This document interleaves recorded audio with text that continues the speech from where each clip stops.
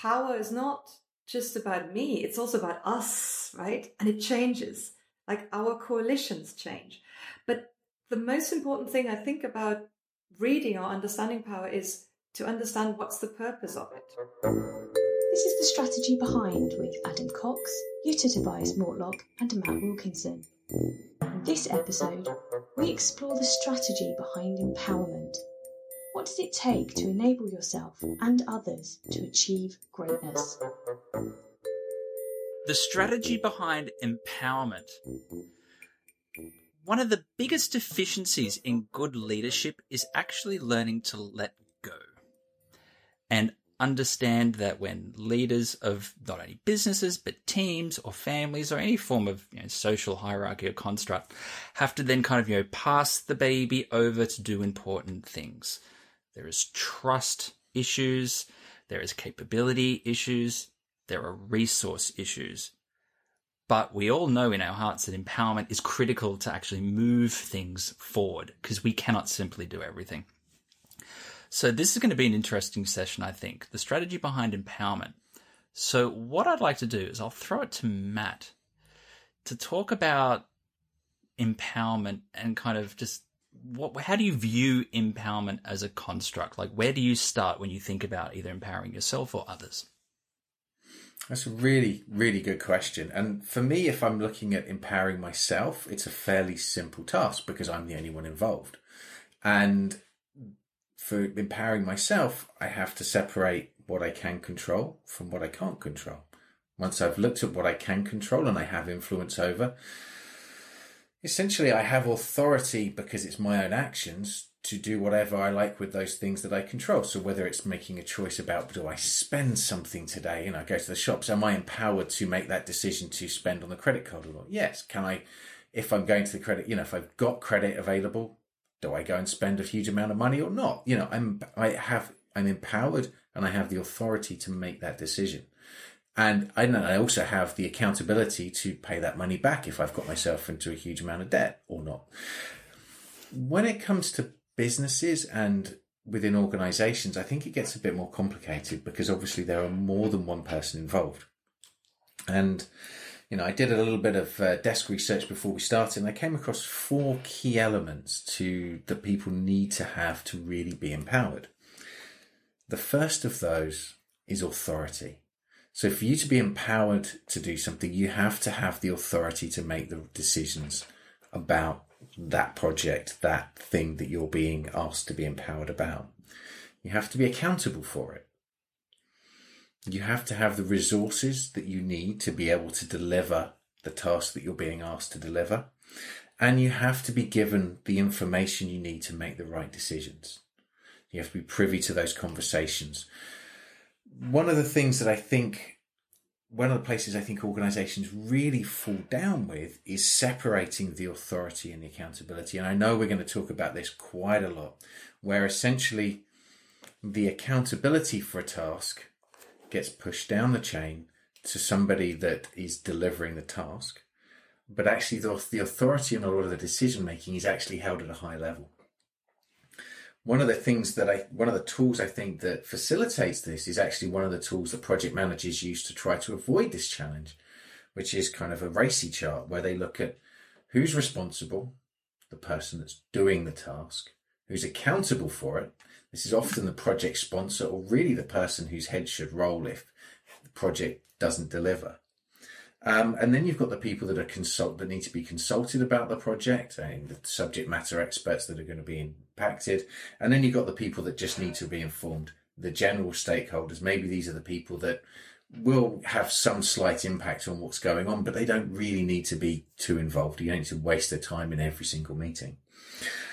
One of the challenges, I think, is because the acronym starts with responsibility rather than accountability. And I think actually if you could switch it round to Archie, where you start with the accountability at the top and then you push to the responsibility of whose task is it to get things done, that would start shifting the mindset and start matching up more with hierarchical structures. And I think as we start moving forward through this conversation, the challenge is often that you've got the people that are making those, being put in a position of making something happen don't always have the authority to make that happen.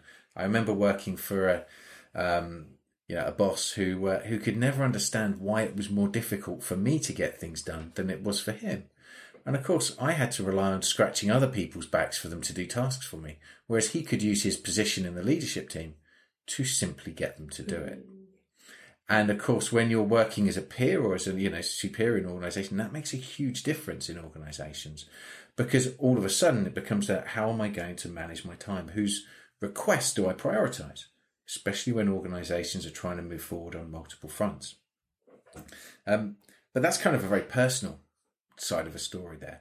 And I'd really be keen to explore the impacts of how separating authority from the right level of accountability really impacts the psyche. And I'm sure Jutta's lifting her head there because she knows I'm going to throw this one to her. I'm excited and fascinated by this. And Matt, I think it'll take us a while to unpack what you've just set us up for, but I love it. I'd like to step back a little bit in the game of authority and empowerment and getting things done or feeling like you're getting things done. Because I'd like to step back to power. Because I think if we don't understand power, we don't know how to change it and then empower somebody else. And you've just said it, Matt. I think power is about, doing what you want to do or getting what you want to get or getting somebody else to do what you want to do. So it's a bit to do with authority. It's a bit to do with leadership. So if we say leadership is getting other people to do what you want to do, there's a lot of connections to it. And the other thing that I really want to start with to get us to think about how slippery power and empowerment is and how distinct it is from leadership is that power, somebody in psychology said, I think it was Adam Galinsky, he said, power gets you to resist influence. So if you feel powerful, you actually resist the influence of others. So it protects you from being influenced against your will. So the more power you have, the less pressure you have to conform. And that's what I think what your boss, Matt, didn't even realize, that he had power. He didn't even have the pressure to conform or to do things to try to influence other people. And he didn't realize how much effort it is for you to influence others because you didn't have as much power as him. Does that make sense? Absolutely.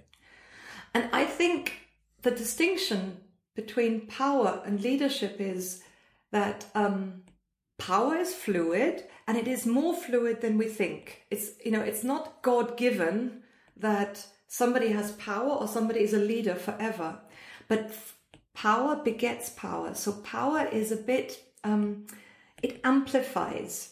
So that's where it's different from leadership, because leadership can move, it can stay with somebody, but feeling empowered makes me more powerful, and feeling disempowered amplifies as I have more experiences of feeling disempowered. Does that make sense?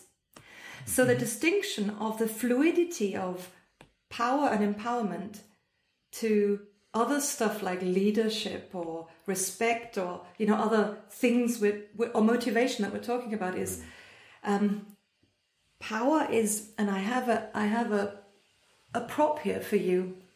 Ooh. Power is like this. Can you see this? Mm-hmm. Yep. It's a bit like a raw plug. So it has what do you call these things that are kind of sticky, that when you drill them in, they resist being pulled out. What are these guys called? Resistance things, Yeah. You're talking to people with very soft palms who have never done manual labour in their lives. So basically, this I don't know. I use them. I've just never known what the. So they resist. Like grommets and stoppers. Or something. You stick. So power becomes stronger the more you apply it, and then you you can't really unplug it as easily. And when people don't have power, it's quite difficult to get them to feel like they actually can take it, or they can, start having it. And so therefore I'm saying power and changing power needs to work much more carefully than just saying, I transfer authority over to you. I give you resources. I give you information. It's a lot more psychological than other things in your Archie model. Yeah. Is that, so is that why it's so difficult for, and sorry, I'm kind of going off a bit topic here, but is that why it's often so difficult for somebody who is promoted out of a team to be the manager of the team? Because actually they were taking orders at one point, and all of a sudden they've got to give them. Obviously, it's a group of peers. Whereas, if they're in that same team, whereas actually if they go to another group or organisation, they already have that, they feel that they have that team because it's a different set of learning about power. And just to add on to that, it's because that was almost verbatim my question, but a slightly different slant on it. So that's why I'm kind of piling onto yours, which is if power resists influence, what is needed for the influencer to change his or her position to be empowered? Yeah. And when I was thinking about this ahead of our session, I went back to, even manipulating power. So empowering people means you're manipulating it, you're changing it, right? And super simple steps involved in, marrying, like moving power around are, you first need to read it, you need to understand it. It's a bit to do with politics, right? Like, we might not like power, we might not like politics in organization, but we need to understand it and we need to map it. I've sometimes done this with people, that I've got them to draw a power map, not a social network map, but it's like a map of who has power, who has more power, who has less power, who wants power. Where are the coalitions? Where are the power coalitions? And you can effectively cluster people, because like Matt said, power is not just about me, it's also about us, right? And it changes, like our coalitions change. But the most important thing I think about reading or understanding power is to understand what's the purpose of it. Is it, pro-self, or is it pro-social? Is it something that is attractive so you can start sharing, or is it something that inherently is actually something that only improves the life of the guy or the gal who has it? And if we don't understand that, I don't think we can change it. I don't think we can give somebody else power if we don't really understand, how somebody exerts power in the first place. Okay, so let me kind of just burrow into that one for a moment. So if we look at, particularly in the last half a decade, the rise of influencers, particularly in social media, and these good guys, girls, wield all sorts of power, particularly economically, socially. Is at what point in time does if power resists influence, is it not also a case that power can leverage influence? Or is it like a loop at some point in time where you become, if power resists influence at some point in time, influence loops back and becomes powerful. So it becomes this cycle of power and influence depending on where you position. So it feels like it's a cycle that is fluid and you can move through, or social trends can move through, or leadership can move through, because power is ultimately transferable. And power is quite often not infinite. Many people in history have tried. I haven't seen an empire rise to the top and stay at the top and not fall yet. Yeah, we'll see where we go in the next couple 100 years. But I think I'm tapping into the concept of influence becoming power and the loop back. Because you're absolutely right. If we can kind of understand the drivers of power and how we transfer that by empowering others equally, what am I trying to say? It's your point about power mapping.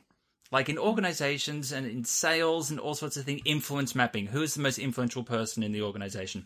I remember a quick story. A couple of years ago, I was in a very large organization, and we went through an influence mapping exercise to really understood where the highest point of influence sat.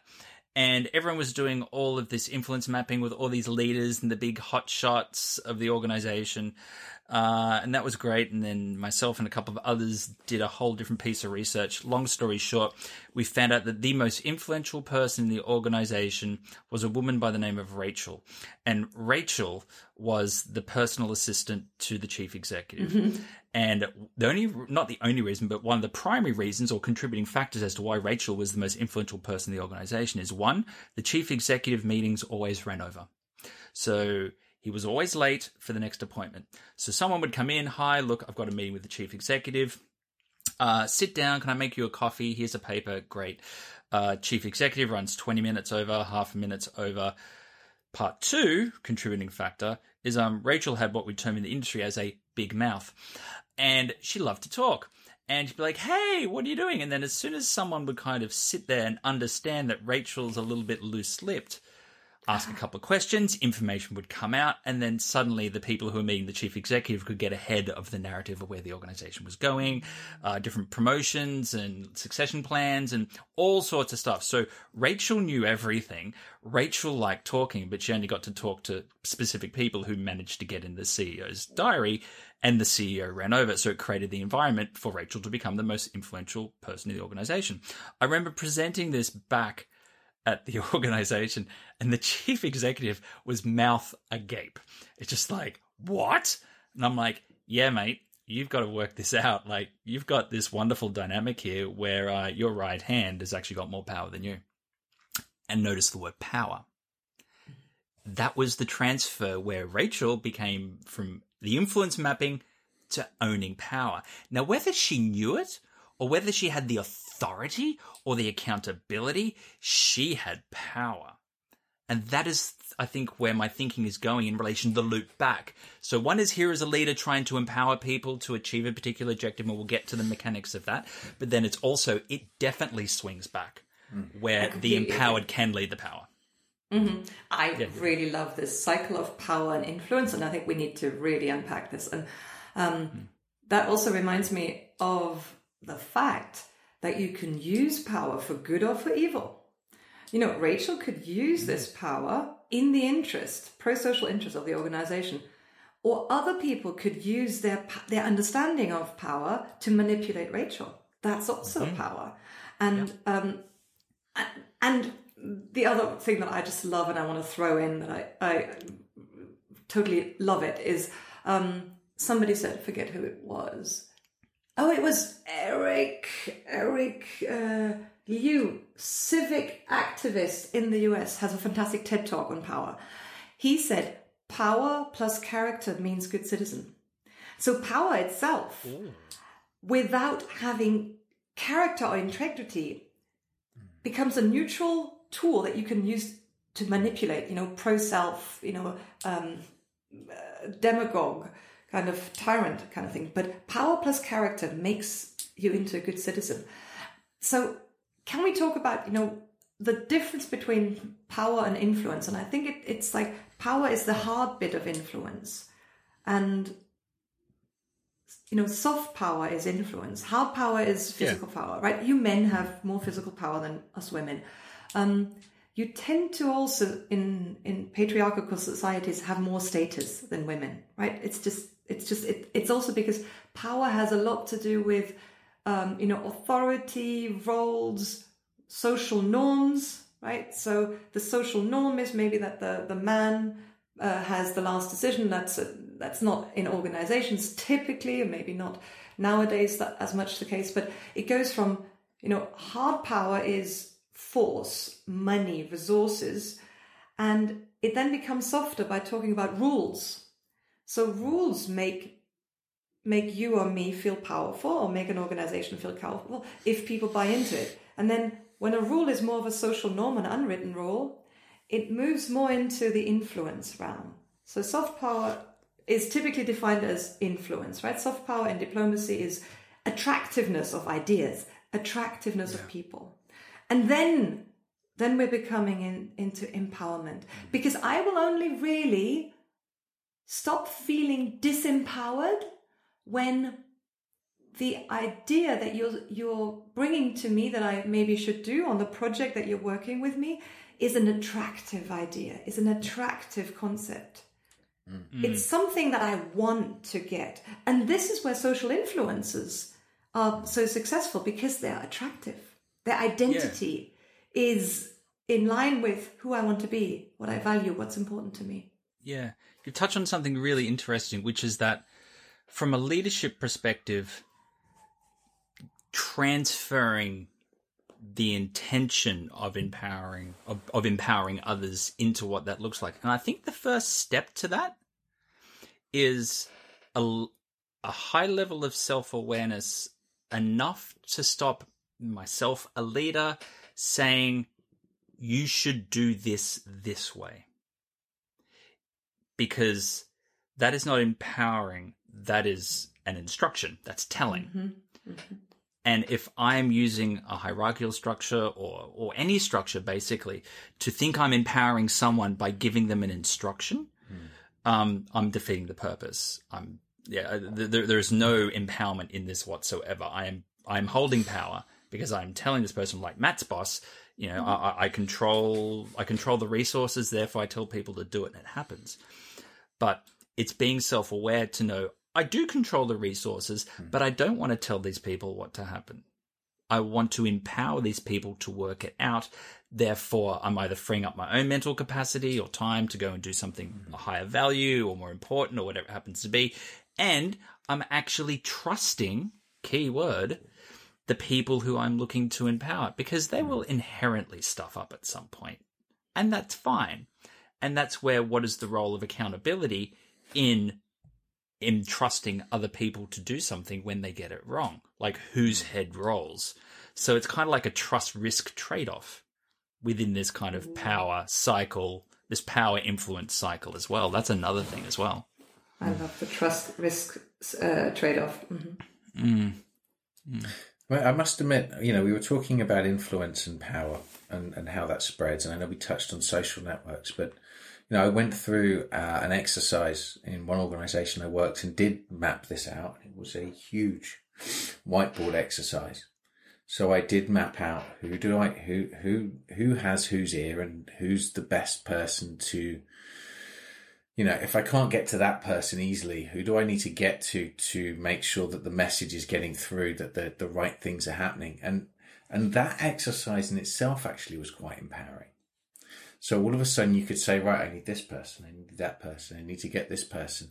You start feeling very Machiavellian, actually, because you start understanding better where the power lies in the organization, and therefore how you can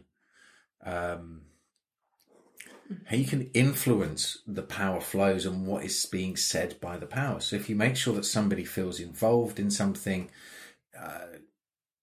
and then they say, hey, well, we did this great thing and this is really exciting, all of a sudden, and that passes to the person that you really need to have on your side, all of a sudden those positive messages start coming through.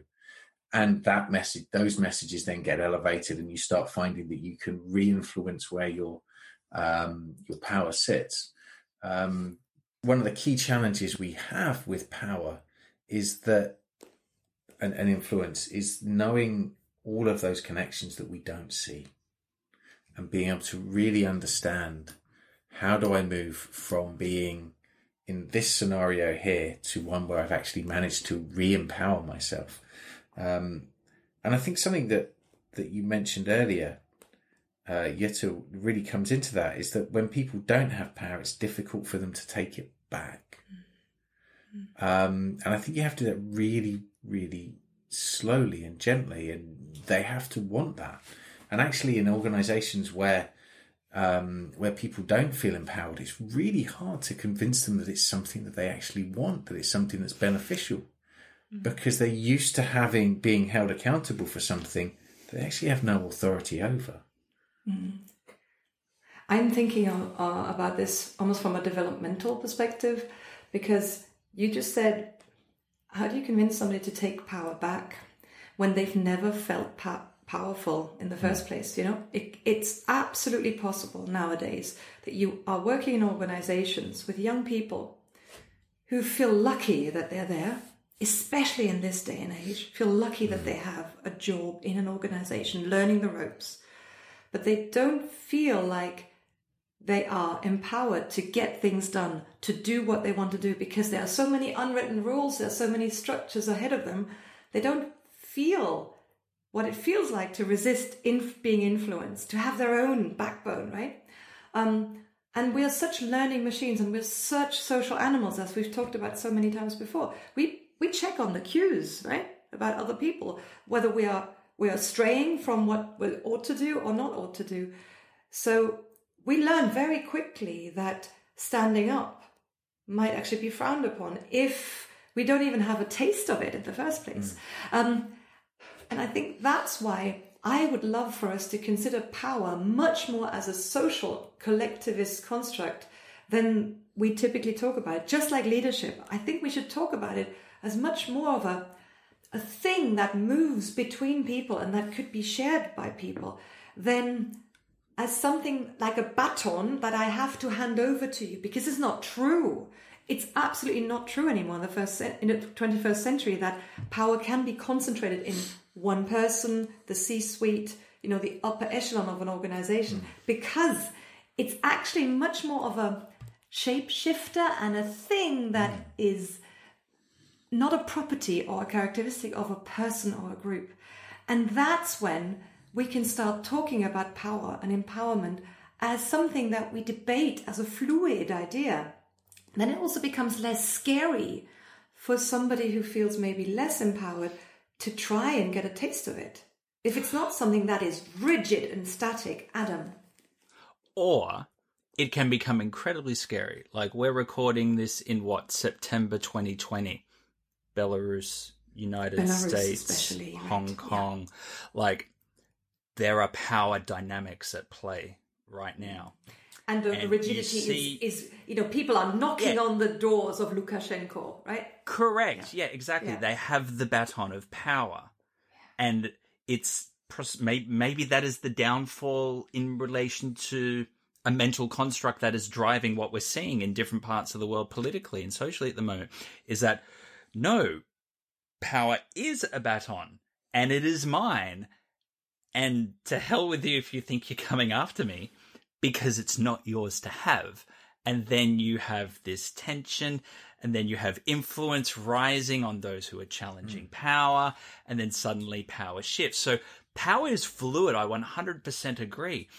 But it's those who resist the change. Now, whether I'm letting go of power and I don't want to because it's being taken away from me and I'll kick and scream and throw my toys out of the pram, or alternatively, it's the, oh my God, I'm now getting this double promotion and I'm the head of this department, which is the biggest P&L line, and I don't know what I'm doing because I'm just an engineer or whatever.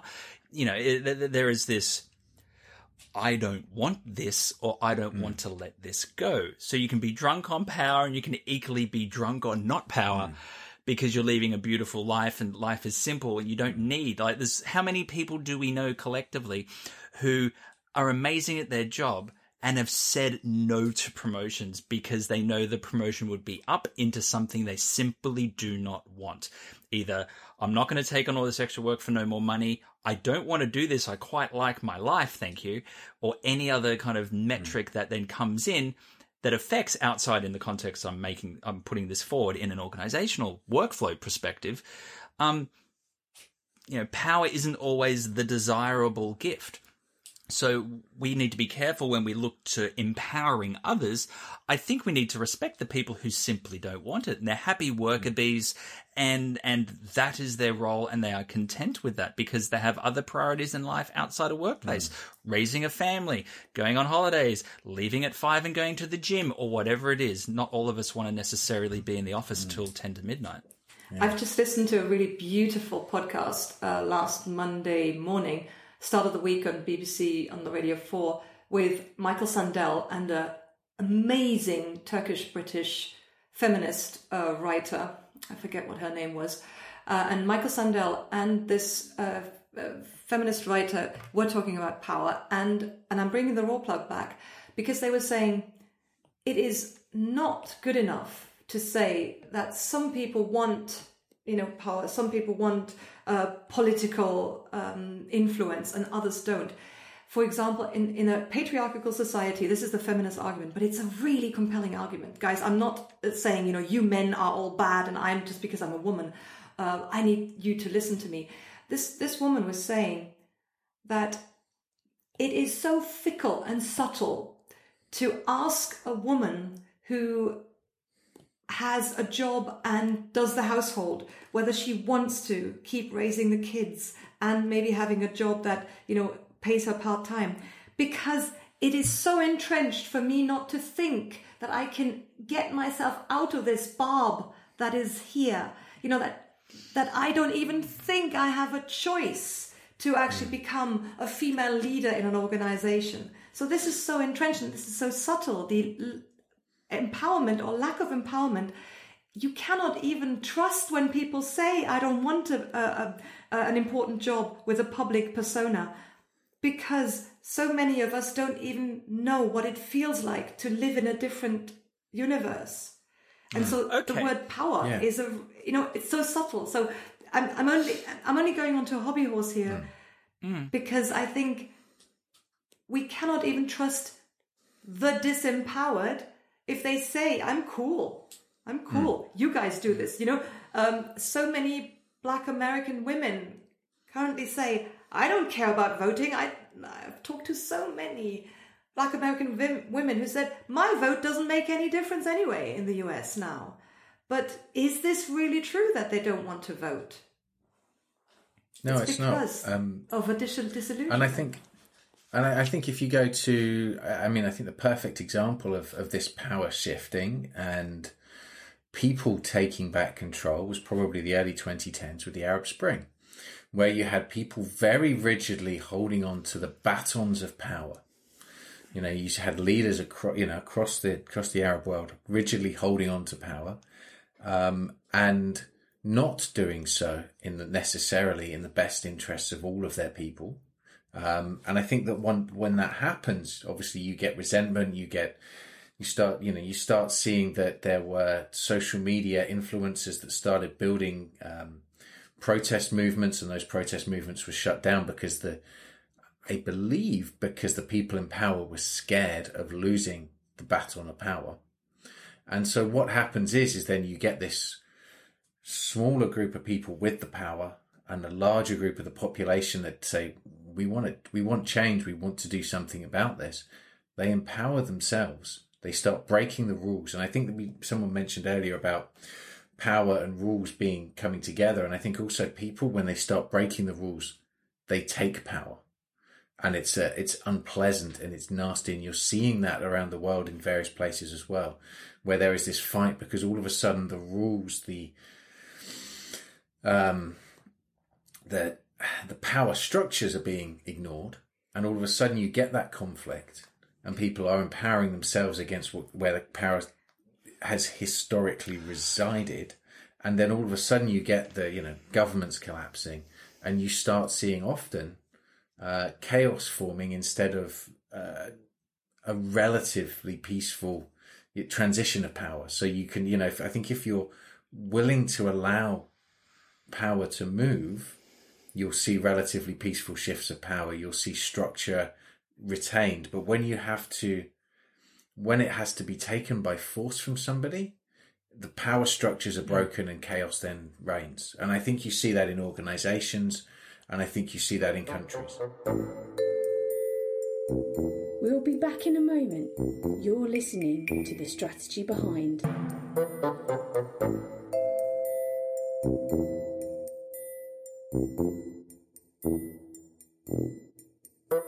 What you're saying makes so much sense to me, and it's in line with the social psychology of how do you change power structures, how do you do it well, is once you understand where the power lies, you then invite conflict, you invite debate, and it's all based on an understanding that power is something that is a property of the many, not a property of the few.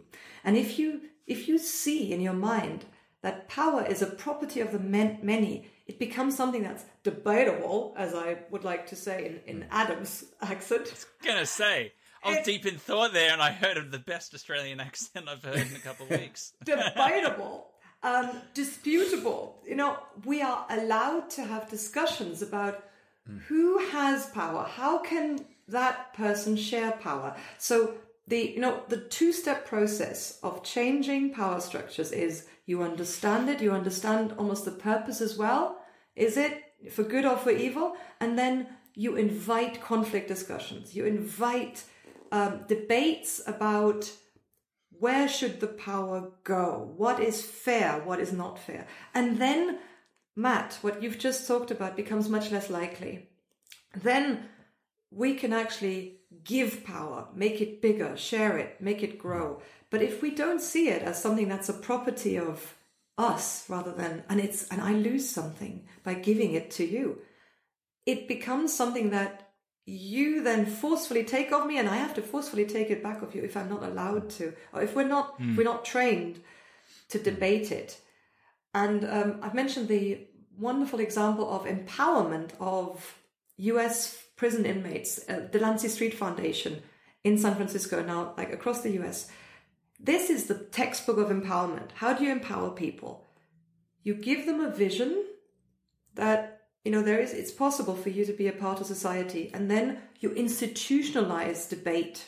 So they take responsibility for each other. This is the each one teach one principle that, in order for you to feel empowered, like slaves who were not allowed to get education, as soon as a slave learned something, it was the duty of the person in enslavement to teach what they knew to another slave.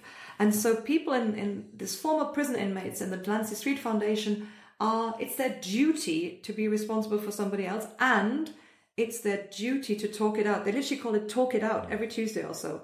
They have these talking it out circles, just like us. We're talking it out too, right? And that's why we are an example of sharing power and of handing over the baton, because we're okay to be criticized. We're okay to have a debate about something. That's how power becomes something that is soft and not scary and not a weapon of war, Adam. So this is brilliant. So is it fair to say that empowerment is predicated on three things? Self-awareness, ambition, and psychological safety. We keep on coming back to fundamentals here, aren't we? Yeah. These are fundamental things. Self-awareness, motivation, we've talked about it last time, and then psychological safety, which is in the space between me and you. Right? Because with those three things, it feels like that is the recipe in which empowerment can move freely, cannot be turned into a power struggle. It will enable good things to happen because there is no fear of retribution if something wrong happens. We all have our own views of reality, and if there is a delta and a difference between the reality between what I see and what you see, and I act differently to how you would react, and this affects you, I'm not going to be off with my head because I've done something wrong. You empowered me to make this decision, and I made the decision because you trusted me, and I trusted and I respected the power that you gave me to go off and make the decision I made. And if we disagree, we can talk it out. We have that psychological safety. I know it's not the end of my career. So there is this construct, I think, where it's self-awareness, ambition, and safety in kind of a little Venn diagram, if you will, that I think, based on where we are at the moment in this conversation, feels like the recipe that allows for a leader to empower others in a beneficial way where you don't end up with power struggle dynamics hijacking what ultimately is a relatively good initiative. I really like that. And I thought you had initially said, self-awareness, motivation and psych safety, and now you're saying ambition. And I don't know what you think, Matt. I think ambition rings true to me as the second element. I think they're probably interchangeable here. Okay. Well, you have to have the ambition and the motivation to use them. But something that this and something you said earlier, Jutta, kind of makes me think of is that, you know, we're talking about almost preserving a power structure through these things. And, you know, if I dial this back down to the fact that we're all human beings, the only reason that any power exists anywhere is that somewhere in my psyche is that I yield to other people or they yield to me. So we essentially give people power and we can take it away. We give, you know, when we walk into an organization with a hierarchy, we give power to the hierarchy. In many respects, we respect the boss, we respect the CEO, we respect, even if we don't respect the person, we respect the office. You know, as a symbol, and right? It's a symbol, and so we respect the symbols of power. And I think with empowerment, and correct me if I'm wrong, if all of a sudden, if I'm the boss and I empower someone to make a decision, I empower somebody to be, accountable, responsible for certain things, I'm actually building power. I'm building power structures. The power actually increases because there is a belief, because power is just really a belief. When we then look at power struggles, and, you know, certainly you look at take an example of the Arab Spring where the power structures fell. All of a sudden you're actually destroying power. And so the power of anybody else holding any office decreases because all of a sudden people believe that actually if I disagree with you, I can do something about it. And I can empower myself to do that. So actually in some ways, we need to understand how to empower people if we want things to stay approximately within the same social norms that we have now. Whether that's within, you know, whatever size organization or group of people. Yeah. To take that a step further, there is also, I think, a tipping point where it starts to swing against you. Let's look at, was it 89 and the collapse of the Soviet Union? That was a power structure that absolutely fell apart. However, the chaos that ensued afterwards, particularly in relation to the privatization of state assets that were basically, you know, oligarchs, strong men, you know, I'm going to have the iron industry and you're going to have the coal industry and you're going to have the railway, and, you know, this cut up of, you know, it was, you know, the strongest person with the most bullets won. Yeah.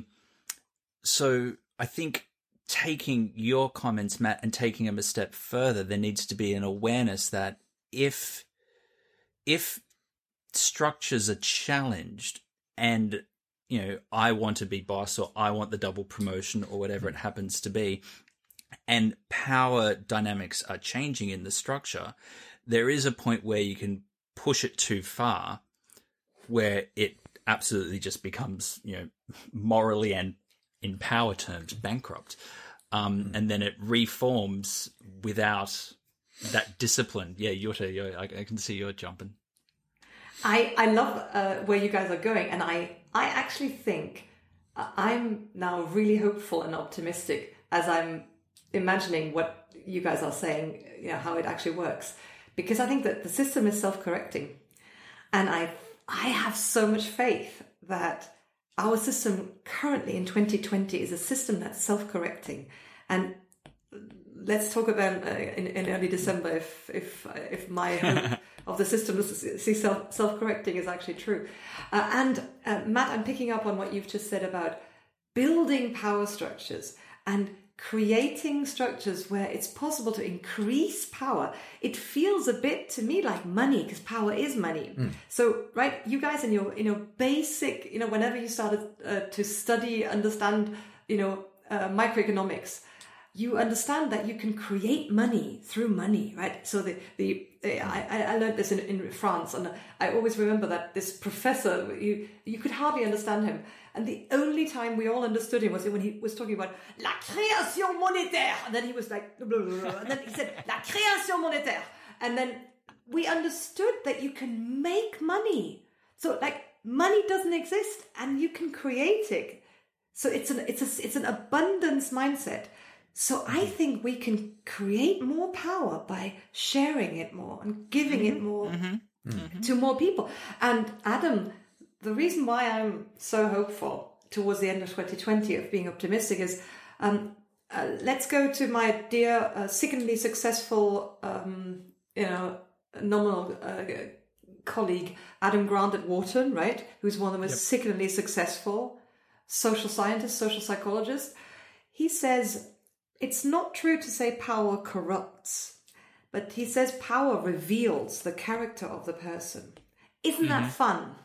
So actually, over time, there's this, somebody said, if you want to find out who somebody is, give him power. So Adam Grant and his research colleagues have demonstrated that you find out about the character of people when you give them little bits of power and then you check what actions they do.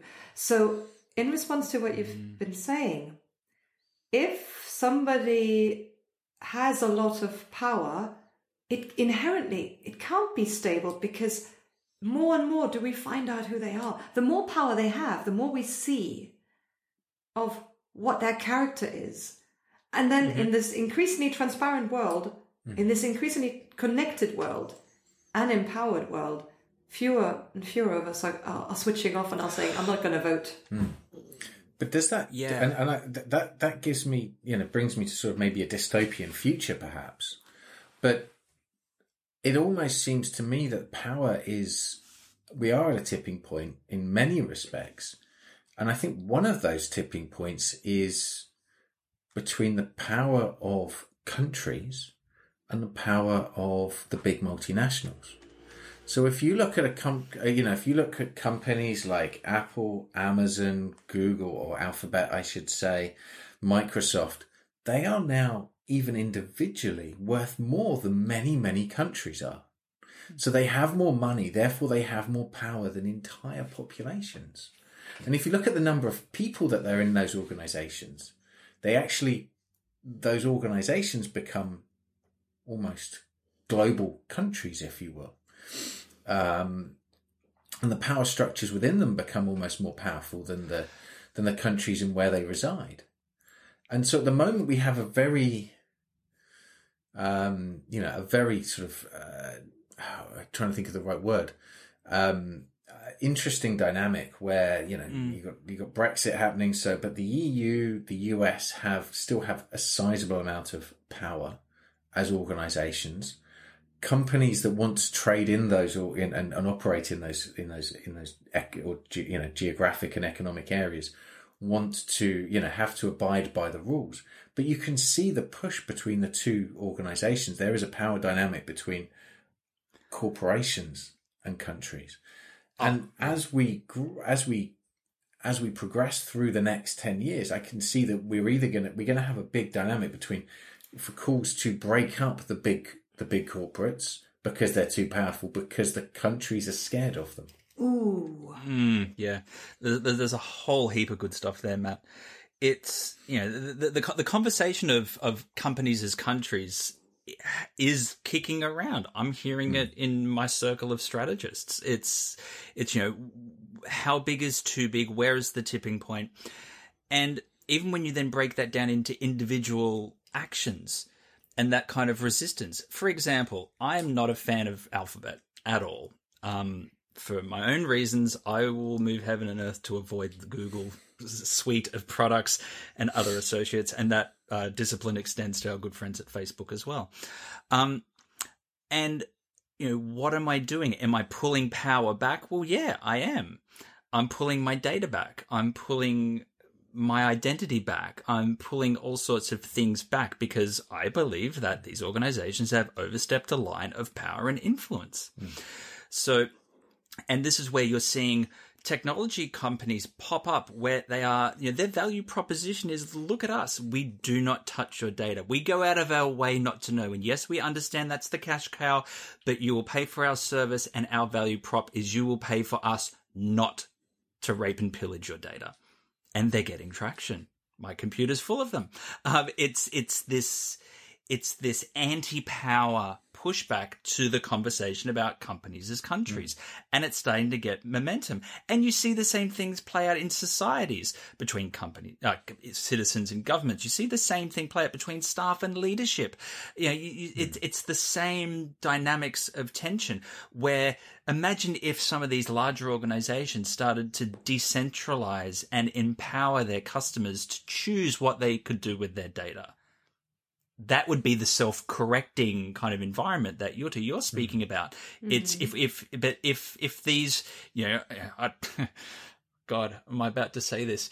Is Google the new Soviet Union? I have no idea, but it feels like that's we're going to hold on till the death of this because it's our business model and it's who we are as an organization. And yeah, they do good things, and I get it. I'm kind of going to the nth degree of the bell curve to make a point here. However, this is a phenomena that's happening. People genuinely dislike these large organizations. And when you take that down and you look at that from an empowerment perspective, there are some very simple mechanics that large organizations could provide its customers to decentralize that power, to empower things. The way to empower customers in this example is exactly the same mechanics in relation to empower staff to take up and lead projects. It's exactly a way to empower a child to walk to the end of the block to pick up a loaf of bread. It's the same mechanics. It's just that different levels of, again, what were the things? Ambition, self-awareness, and psychological safety seem to be the relationships that will either stop or start this sort of behavior from moving forward. I think you're right. And I think the biggest word that we need to focus on here is the word identity or identification. When you just said it, because I really like, what's the recipe for empowerment, right? The recipe for empowerment is self-awareness. It is definitely psychological safety. And then what's this other thing that is in the space between me saying, you could do this, trust me, or I want to give you something, or like maybe even in the case of Google, come with me, for good, for better or for worse, right? Neutrally, come with me, store your data with me. If I do store my data with Google, it's because I identify, knowingly or not knowingly, or I buy into the values, the purpose, almost their ambition. So I think the equation of, power plus character gives you a good citizen. So power plus identification with or knowing what the character is or what you're getting yourself into, that's what drives empowerment. So, I think I would like to drill this ambition piece, this persuasive piece. I would like to understand that a little bit better. Why does somebody give power to Google? It's to do with identification. It's to do with... and can we just talk about Trump supporters? Trump supporters support Trump independent of changing policies, independent of arguments, independent of repetition. It's all about the values that he represents to his supporters. And that's the only thing that matters. Nothing else matters. Nothing what he says, nothing what he does matters. He represents the same values, and therefore they go with him. They're persuaded to give him power. You can almost align a lot of political dynamics in the same way that people support sports teams. It's this blind faith in is it a blind faith? No, people support their team because they like the colours. When I was 3, I picked a football team, and I'm like, I like them because I like those colours, and I now still support that team for better or worse because I like the colours when I was 3. And it's that sort of blind faith. It's not blind, but there's something that attracted me to them. In this case, liking colours of the team, or what I would call at that point in time a point of identity. And that's Can what I makes relate it it to what I attractive liked? to you, right? And that's the point. Yeah. And then that's why self-awareness, I think, is a critical component to the dynamics In of the triangle, empowerment. right? Mm-hmm. Yeah, Counteract the because without that, identification. just becomes blind walking into the distance, doing whatever. If you don't understand your biases and your relationship with power, whether you're receiving it or giving it, then I think we have a bigger problem. Or not, because again, there are people who are happy to be worker bees, and that's where ambition kicks in. Because without ambition, if we're empowering people who aren't ambitious, theoretically nothing will happen, or you'll end up with disgruntled people nothing will happen, or you'll end up with disgruntled people who will throw the power back in your face because they don't want it, because they never wanted it. And that is kind of the ambition piece. There needs to be a reciprocity agreement to walk into and to assume that role. And that's why I really like this power reveals. It's this, it almost feels like, again, in a stereotypical kind of business context, it's a great disclosure of, is this the right person to put in a high performer or a succession plan?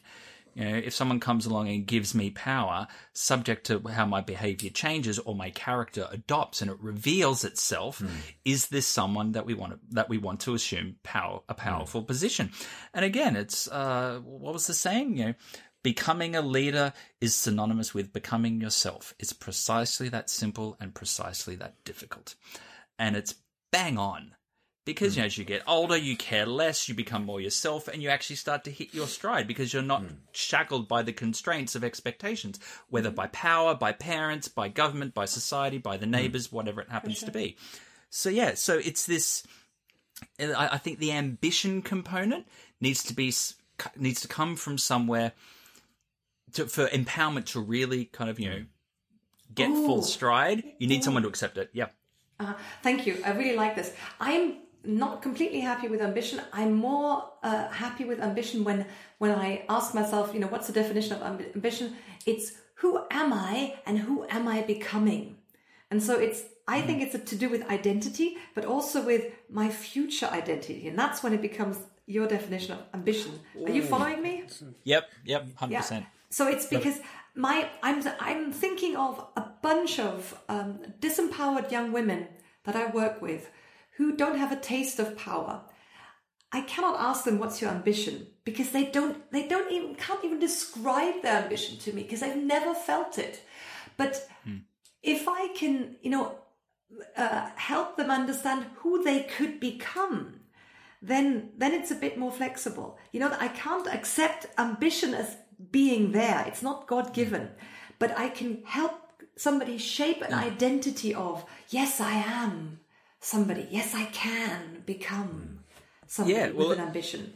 Right? Absolutely, because I'm looking at some of the notes I made before we jumped online, and ended up with 5 kind of key kind of capabilities or pillars, if you will, for leaders to create an environment where you can empower. They are open up decision making, build confidence, clearly define expectations, support risk taking, encourage communication. And what you've just explained there is the build confidence. Yeah. Because it's the vision, it's what starts that journey. Because if I can't see myself in an empowered position, why the hell am I going to take it? Yeah, you would never do. I really like this.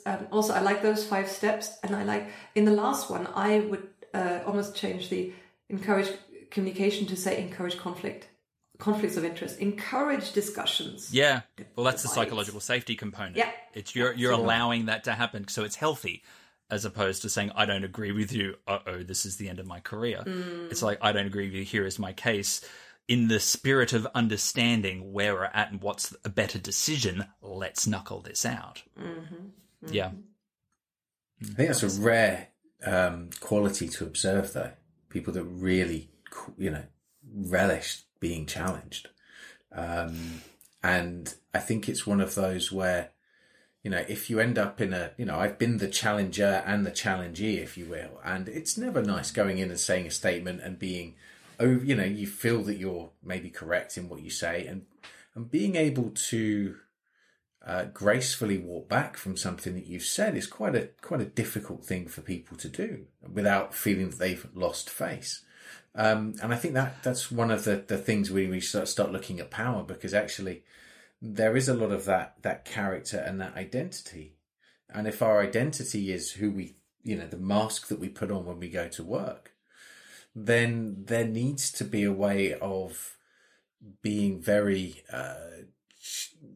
shall we say, of separating role and identity quite a lot in this, I think, so that you've got the role of who you are when you go to work, and then you've got your core identity separately. But one of the things that this has sort of made me think about is, as you start looking at trying to build confidence and the rest of it, you can also very easily undermine that confidence. And that's easily the way where you can then start creating either undermining people or undermining power structures. And so I think when you've got leaders that are threatened, it's very easy to then undermine people that you feel that could potentially become a threat in the future. And that can sometimes be a way of keeping power somewhat centralized and kind of trying to keep a dynamic there. An interesting political plays I've seen happen in past roles. Yeah, and this kind of leads itself towards the methodology of leading from the back. Because if you're leading from the back, pushing people up, that dynamic can't exist. Because by default, you want other people to stand on your shoulders and do better things, as opposed to suppress them because I am the leader and you're not taking this from me. So that comes back to character again. So if power reveals, maybe we should really do a bit more due diligence in relation to who we crown the CEO or the king.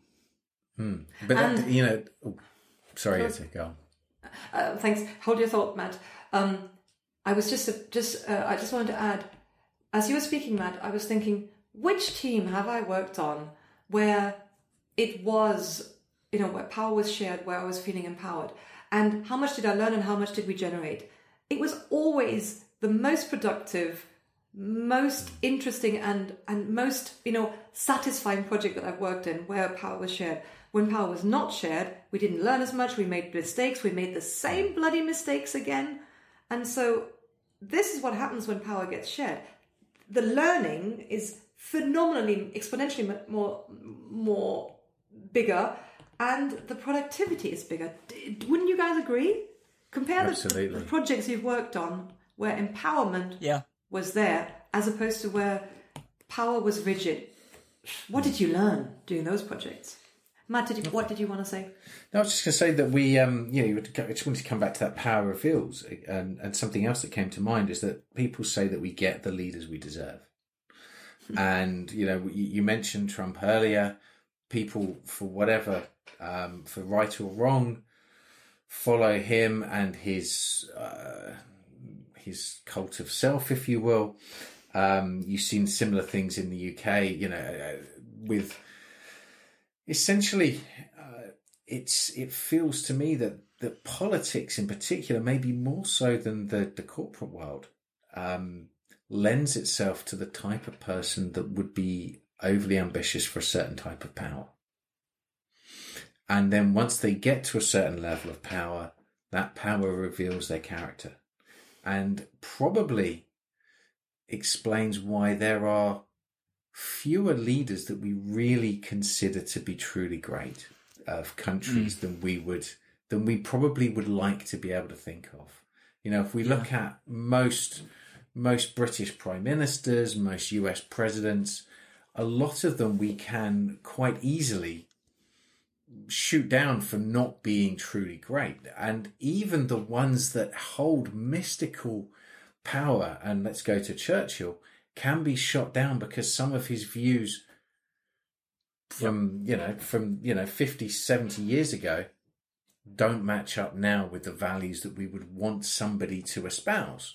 And so because they had different values in some things, and, thankfully, culture has grown and learned, but that's over time, right? But I think we do see this, that it's very hard to find great leaders that stand the test of time. Yeah, you make an interesting point. The perception of power changes over time. To your Churchill example. And a great example, I was in Johannesburg a couple of years ago at a conference full of executives, and I made the comment, almost to your point, Matt, countries get the leaders they deserve. This is when Zuma was in power. I never had so many paper cups lunge in my direction at once in my entire life. Everyone's just like, you prick. And I'm just like, well, why is that the case? You've got someone who back in the day, many years earlier, may well have been the leader that the country needed or deserved, but then refused to relinquish power. And then you end up with this tension. Then someone like me from London flies in and be like, yeah, you get the leader you deserve. And everyone's like, you're a scumbag. Fuck off. Like, no one wanted to hear it. So, it's the time application of power and being empowered. It is not, to your point earlier, you're a hander of the baton and it just carries forward. What the baton is will change. Churchill's application of some of his policies today would go down like a lead balloon. Whether they were right or wrong, that's in the history books, and what is done. However, people learn. Again, I keep coming back to this. It's the self-awareness element. It's, if I become empowered to a position of power today based on a particular mandate or capabilities or circumstances, this moment is not a state of permanence. Things will change. I will change. The expectations of what power delivers will change. And I need to be self-aware enough to be able either to adapt or relinquish. Jutta? I think this is really interesting. And I think this self-awareness, we could make it a little bit more specific for this topic. Self-awareness that, that it's not permanent. And that should be really hopeful.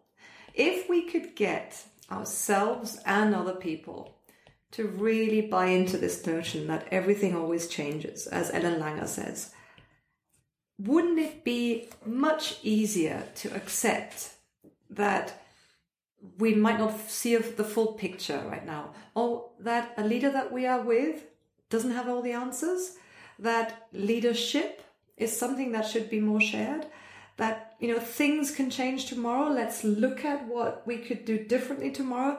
Wouldn't that be a good future to lead from the back, to say, I don't have to know all the answers. If I get it wrong, I'm not the only one who's responsible. Ellen Gilbert, recently listened to Elizabeth Gilbert, the author of Eat, Pray, Love. She said, in her craft of writing, she just keeps on writing because it's who she is. And because she believes that this process of creation is not just her responsibility. She says she doesn't have to swallow the sun. Isn't that such a great idea? That she's not solely responsible for creating excellence.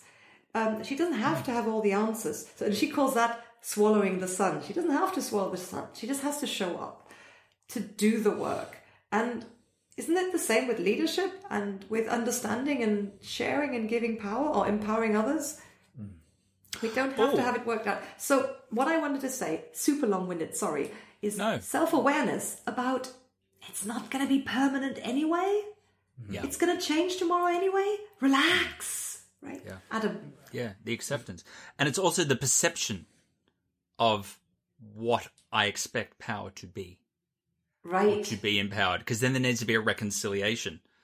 I'm going to be powerful and all these wonderful things are going to happen. And they never do. It's going to change anyway. Things change. And again, it's because and maybe this is where you get this kind of, this Oedipus complex, where if I have a perception of power, I arrive in a position of power, my perception of power is not met, therefore I have failed in my position of power. I will hold on to my power until my perception is realized, 10 years, 20 years, 30 years, and then suddenly you have a country or an organization or a family screaming blue murder because there is a delta between what I think power means and what I have done with my power, and until I achieve that, I will fight it, or I'll achieve it and think, I can do a bit more. Like, who was the president of Zimbabwe? Oh my God. Robert Mugabe. Mugabe. Yes. Yeah, brilliant. Just keep moving out the goalposts. Yeah, a bit more. Yeah, a bit more. Yeah, a bit more. And you're just like, okay, champ. But again, it's this dynamic that the character reveals. Mm-hmm. It reveals the character, but the character also evolves. Yes. And then if the power is revealing the character, and the character is feeding more power, then you end up with these lifetime leaders, for better and or for worse. That's a different conversation. That may not necessarily be the right application of power, period. This is a brilliant conversation. And I think if we start to bring this into land about from a tangible perspective, like what does it mean? What do you have to do to successfully empower others? What I've taken away from this is a couple of things. I got my little notes here, and most of them are one-liners. Power resists influence. Power reveals. The ambition, self-awareness, and psychological safety. Like, these are, I feel, are fundamental pillars as kind of, constructs that you need to be aware of if you're successfully going to empower others to succeed and to help you succeed. Because you're not empowering someone to work against you unless you've got something else going on. The second component, and I just want to kind of restate, were those 5 pillars for empowering that I that I came across earlier. The open up decision making, like clarify what a good decision actually looks like and where that accountability sits. Build confidence. Jutta, to your point, how do you have these people see that vision of themselves, that they can assume that role? Do they want to assume it? Clearly define expectations. So it's not, you're not letting go of the lead and they're going berserk. There needs to be constraints, and as they assume power and they are empowered, they will reveal the character, and then it's up to the person providing the power to work out whether they're the right person to give them more. Support risk-taking, which is, there is always a part of failure. They're not always going to make the same decisions you made. That's the psychological safety component. And again, I really quite like the encourage communication, but I also like how, Jutta, you built on it, the encourage conflict. It's having that safe place to debate and get to the bottom of what is the right decision for the circumstances, as opposed to who is making it being more important. Mm. So yeah, just to build off your last point there, because I agree, and I haven't got a huge host to add, but I think when you talk about allow conflict, I think it's really about allowing challenge and allowing the challenge of the person that has currently holding the baton. So it's not about, for me, it's not necessarily, we talk about conflict, and I know we've dug into conflict, and for me, this isn't conflict isn't about banging heads together in this instance, but it's about having that creative conflict where you're actually able to take two opposing sides and have a proper debate about what is the right thing to do. You can't ever have that conversation without allowing an element of challenge. And I think that's that for me is really the crux of it, is allowing people to challenge both the chair and the person that's sitting in it. Mm-hmm. Mm-hmm. And I think if you allow somebody to challenge the chair and the sitting in it, you've empowered them.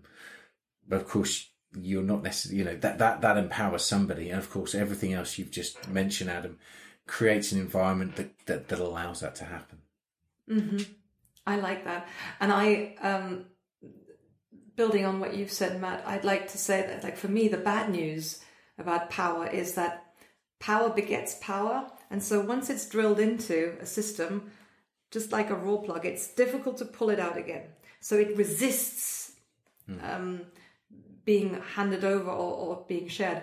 But the good news that I think we've brought out, and I think, Matt, you in particular have invited us to consider, is to, you called it like building power structures, building flexible structures of power where you can almost invite people to explore what it looks and feels like to have different almost coats of power, to wear a different role, to wear a different, to have more authority, to have more responsibility, and to make it flexible. So almost see power as a structure that fills, like water between us, fills the space between us, and that we can tap into, as opposed to it being a rigid thing that we have to understand and then map. It's something that changes. And that's cool. That's optimistic that we can change it. Yeah, I like it. Excellent. Absolutely. The strategy behind empowerment. This is great. The only logical thing you can possibly do now is empower yourself and hit the subscribe button and listen to us more on other sessions. Go on. You want it. You know you want it. Adam Cox is a trusted strategic advisor to leaders, executives and organisations across the globe. Dr. Jutta Tobias Mortlock is a social psychologist who researches and advises on how to help people at work be and do well. Dr. Matt Wilkinson is a marketing strategist and educator who helps life science and tech companies bring disruptive products and brands to market. If you're interested in the presenters' work or wish to sign up for their newsletters, go to thestrategybehind.com.